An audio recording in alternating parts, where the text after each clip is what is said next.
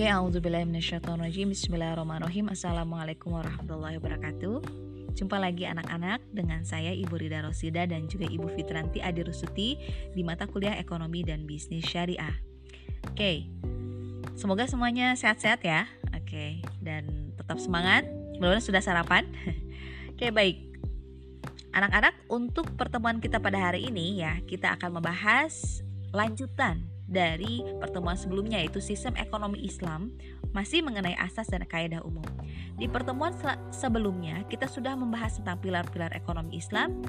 Yang pertama adalah terkait kepemilikan, konsep kepemilikan dalam Islam.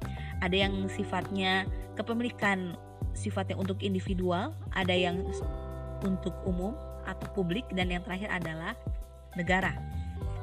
Kemudian sesudah kita mendapatkan atau semisal kita mendapatkan harta tersebut ya, dengan tentunya dengan cara-caranya ya, sudah jelaskan juga saya kira di minggu yang telah lalu, bahwasanya sebab-sebab kepemilikan juga harus bisa diakui dan harus bisa dilegitimasi dan harus bisa juga diakui ya dengan cara-cara yang tentunya legal dan juga halal ya, seperti itu ya.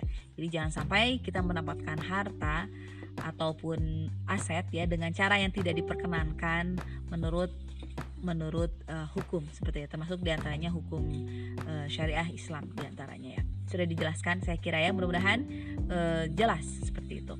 Nah, selanjutnya setelah kita mendapatkan harta dengan cara-cara yang tentunya halal, maka kita harus pikirkan juga apa tuh yang harus kita pikirkan.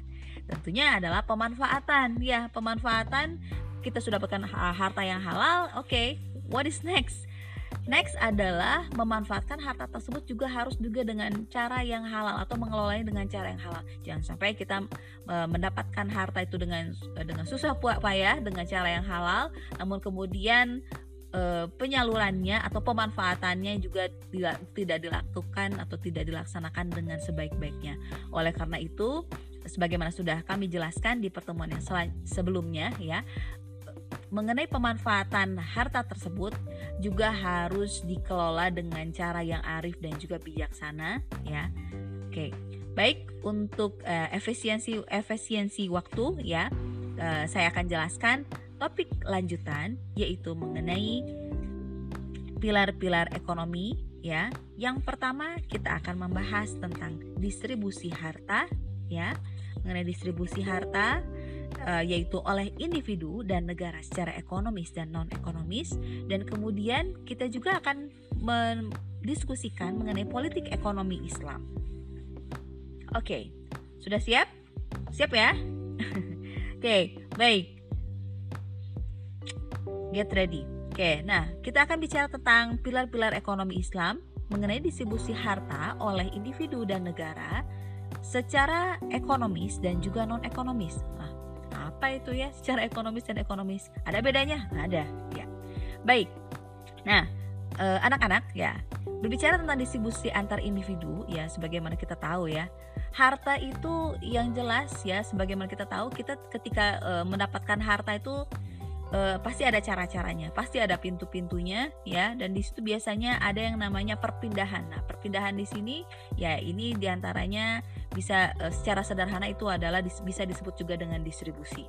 Nah, barangkali saya akan bacakan ya definisi mengenai distribusi ini apa ya. Distribusi antar individu secara ekonomis, oke, adalah terjadinya proses distribusi antar individu di dalam pasar syariah, yang mana semua transaksi antar individu yang berkaitan dengan barang dan jasa yang dilakukan di pasar menggunakan mekanisme syariat Islam. Oke, lalu maksud dari secara ekonomis adalah segenap dorongan transaksi yang dilakukan antar individu dalam rangka mengembangkan harta yang telah dimilikinya tersebut, disebut juga dengan istilah motif ekonomi ya. Adanya aturan-aturan dalam pengembangan kepemilikan dalam ekonomi Islam secara tidak langsung akan membawa implikasi terjadinya distribusi harta kekayaan di tengah-tengah manusia secara ekonomis. Oke, untuk realnya atau konkretnya kita juga bisa tahu juga mengenai contoh distribusi antar contoh distribusi antar individu secara ekonomis. Contoh yang pertama adalah pengembangan harta di bidang pertanian dengan memproduksi lahan pertanian. Kemudian hasil pertanian dijual dan petani mendapatkan uang. Dan yang terakhir adalah petani memakai uang untuk membeli kebutuhan. Oke, baik. Semisal kalau kita berkaca misalnya dari kacamata seorang petani ya. Oke. Petani apa yang beliau miliki? Ya, petani itu bisa jadi memiliki sepetak tanah atau bisa jadi juga tidak memiliki sepetak tanah ya, tidak memiliki ladang, tidak memiliki sawah seperti itu ya. Akan tetapi dia memiliki satu hal, yaitu adalah skill atau keahlian untuk mengolah tanah dan juga punya pengalaman juga diantaranya untuk mengolah tanah dan juga yang lainnya juga, dan akhirnya bisa memproduksi ya produk-produk pertanian. Oke, nah misalnya contoh Pak Budi ini membuat atau bersawah ya, seperti itu ya, bersawah. Kemudian hasil pertanian atau hasil padi tersebut ya, misalnya sesudah panen kemudian dijual ya, dan akhirnya ya pastinya petani ini akan pergi ke pasar ya. Petani ini mendapatkan uang ya. Oke, selanjutnya petani memakai uang untuk membeli kebutuhan. Nah, di sini kita bisa melihat bahwasanya seorang petani atau Pak Budi ini dia tidak mendapatkan uang secara langsung. Dalam artian meskipun dia mempunyai skill dan lain sebagainya, mempunyai pengalaman, tetapi ketika dia ingin memperoleh harta, diantaranya itu adalah uang ya, maka dia harus melakukan yang namanya kegiatan diantaranya tukar menukar ya. Tukar menukar antara apa? Misalnya ketika seorang petani itu sudah menghasilkan misalnya hasil bumi diantaranya beras, nah maka dengan beras tersebut dia pergi ke pasar, dan bila di pasar tersebut barangnya tersebut diterima, maka uang yang didapatkan dari hasil jual beli tersebut bisa digunakan untuk membeli kebutuhan yang lainnya.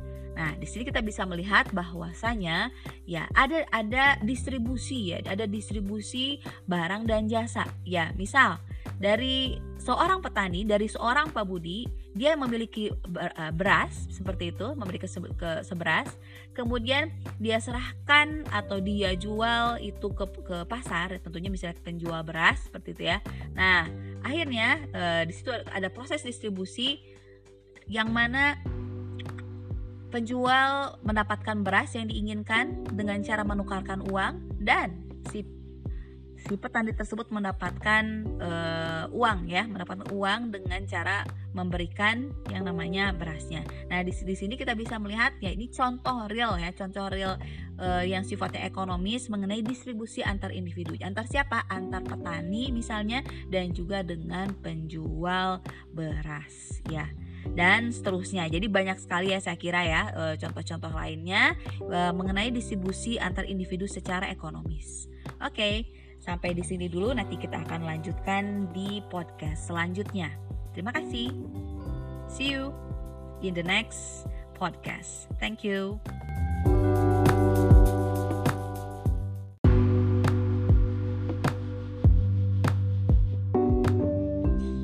Baik anak-anak, kita lanjutkan lagi ya mengenai distribusi harta antar individu.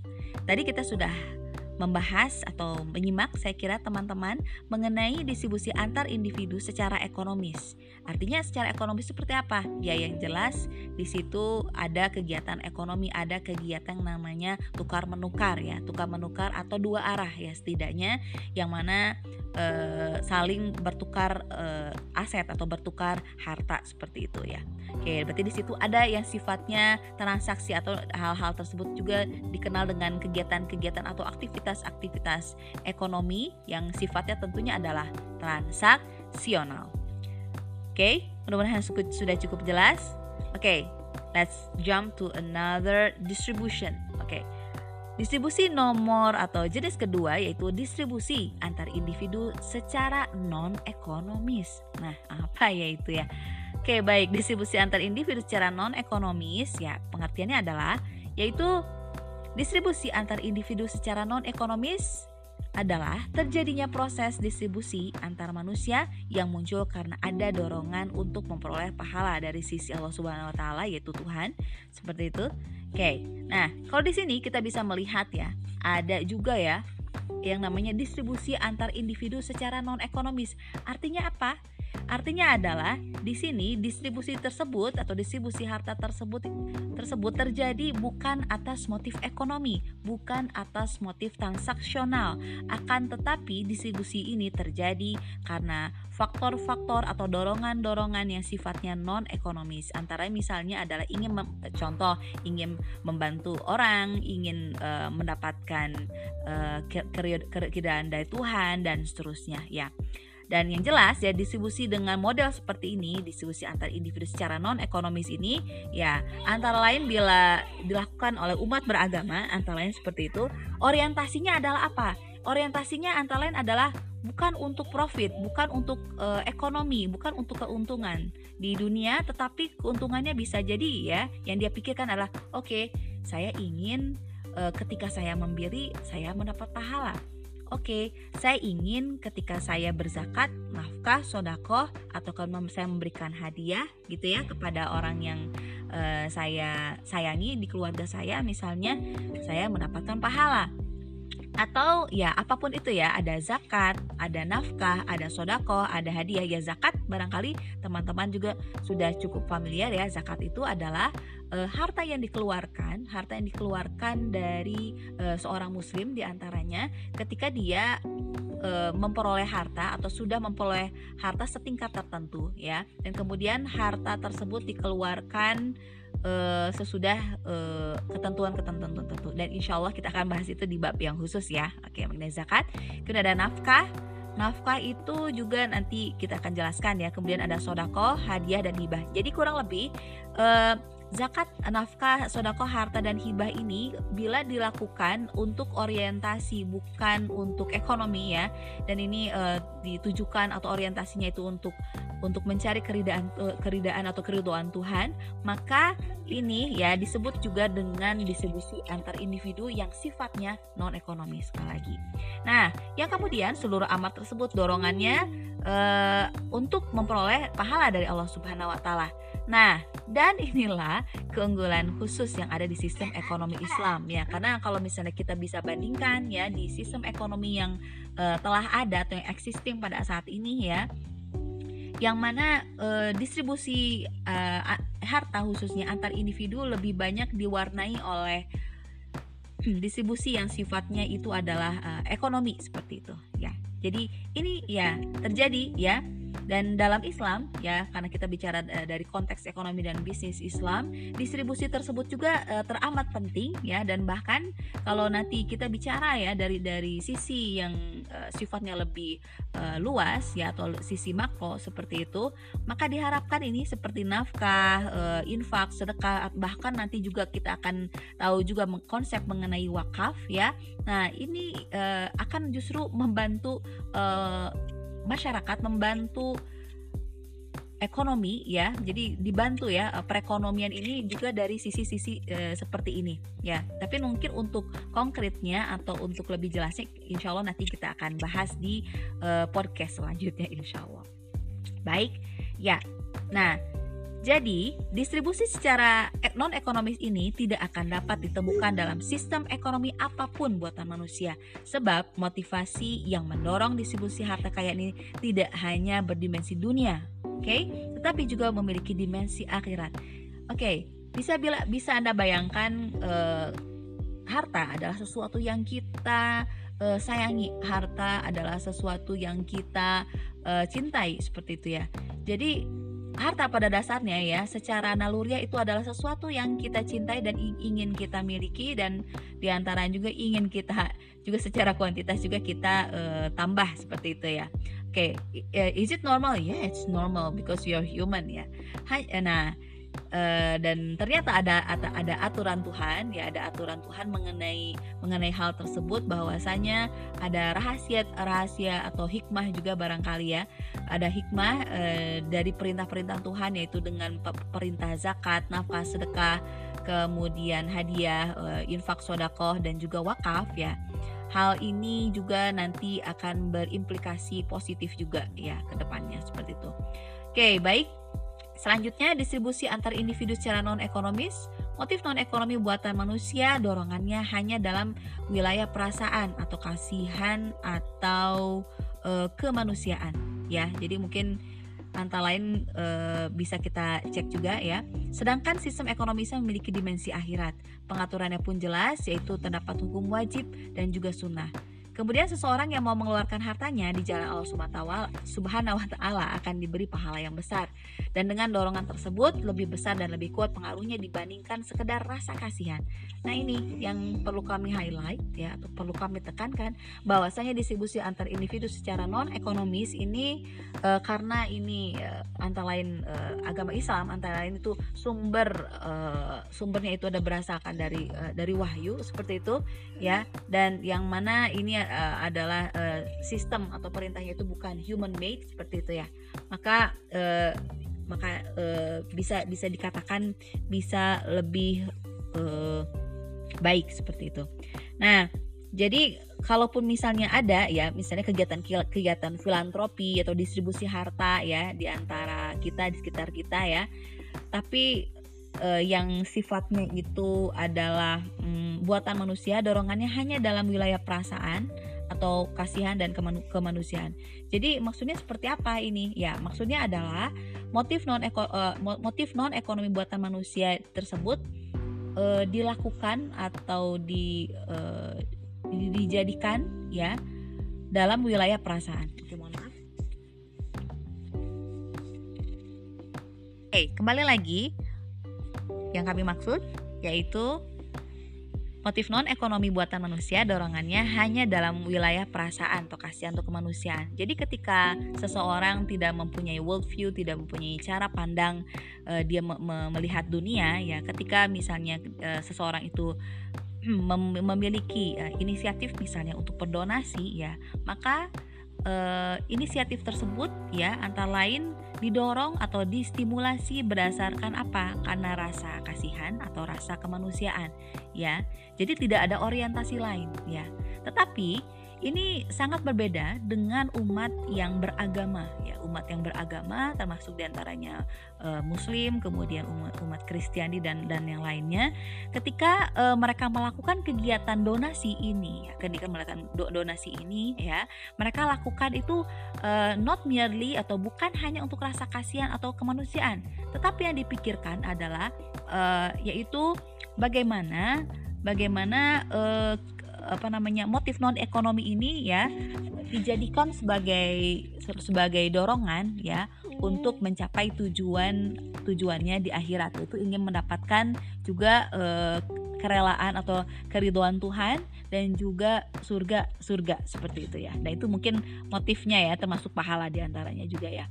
Oke, nah sedangkan sistem ekonomi Islam ya memiliki dimensi akhirat ya, karena kalau misalnya umat beragama kita ketahui ya yang orientasinya itu bukan hanya kehidupan di dunia saja tapi juga di akhirat. Nah, yang mana pengaturannya pun jelas, yaitu terdapat hukum wajib dan sunnah. Jadi barangkali saya sudah bahas di sebelumnya, yang mana distribusi tersebut ada yang sifatnya wajib, ada yang sifatnya sunnah. Ya mungkin bisa kita jelaskan ya. Untuk yang zakat saja misalnya kita sudah ketahui atau teman-teman juga perlu ketahui, zakat adalah salah satu perintah dari Tuhan untuk apa? Untuk mengeluarkan sebagian kecil dari harta yang sudah dirizkikan atau dilimpahkan kepada seorang individu. Kemudian dari sekian bagian kecil persentase harta tersebut diserahkan kepada mustahik kalau dalam Islam, atau orang-orang yang berhak menerima zakat. Oke. Nah, akhirnya itu yang disebut dengan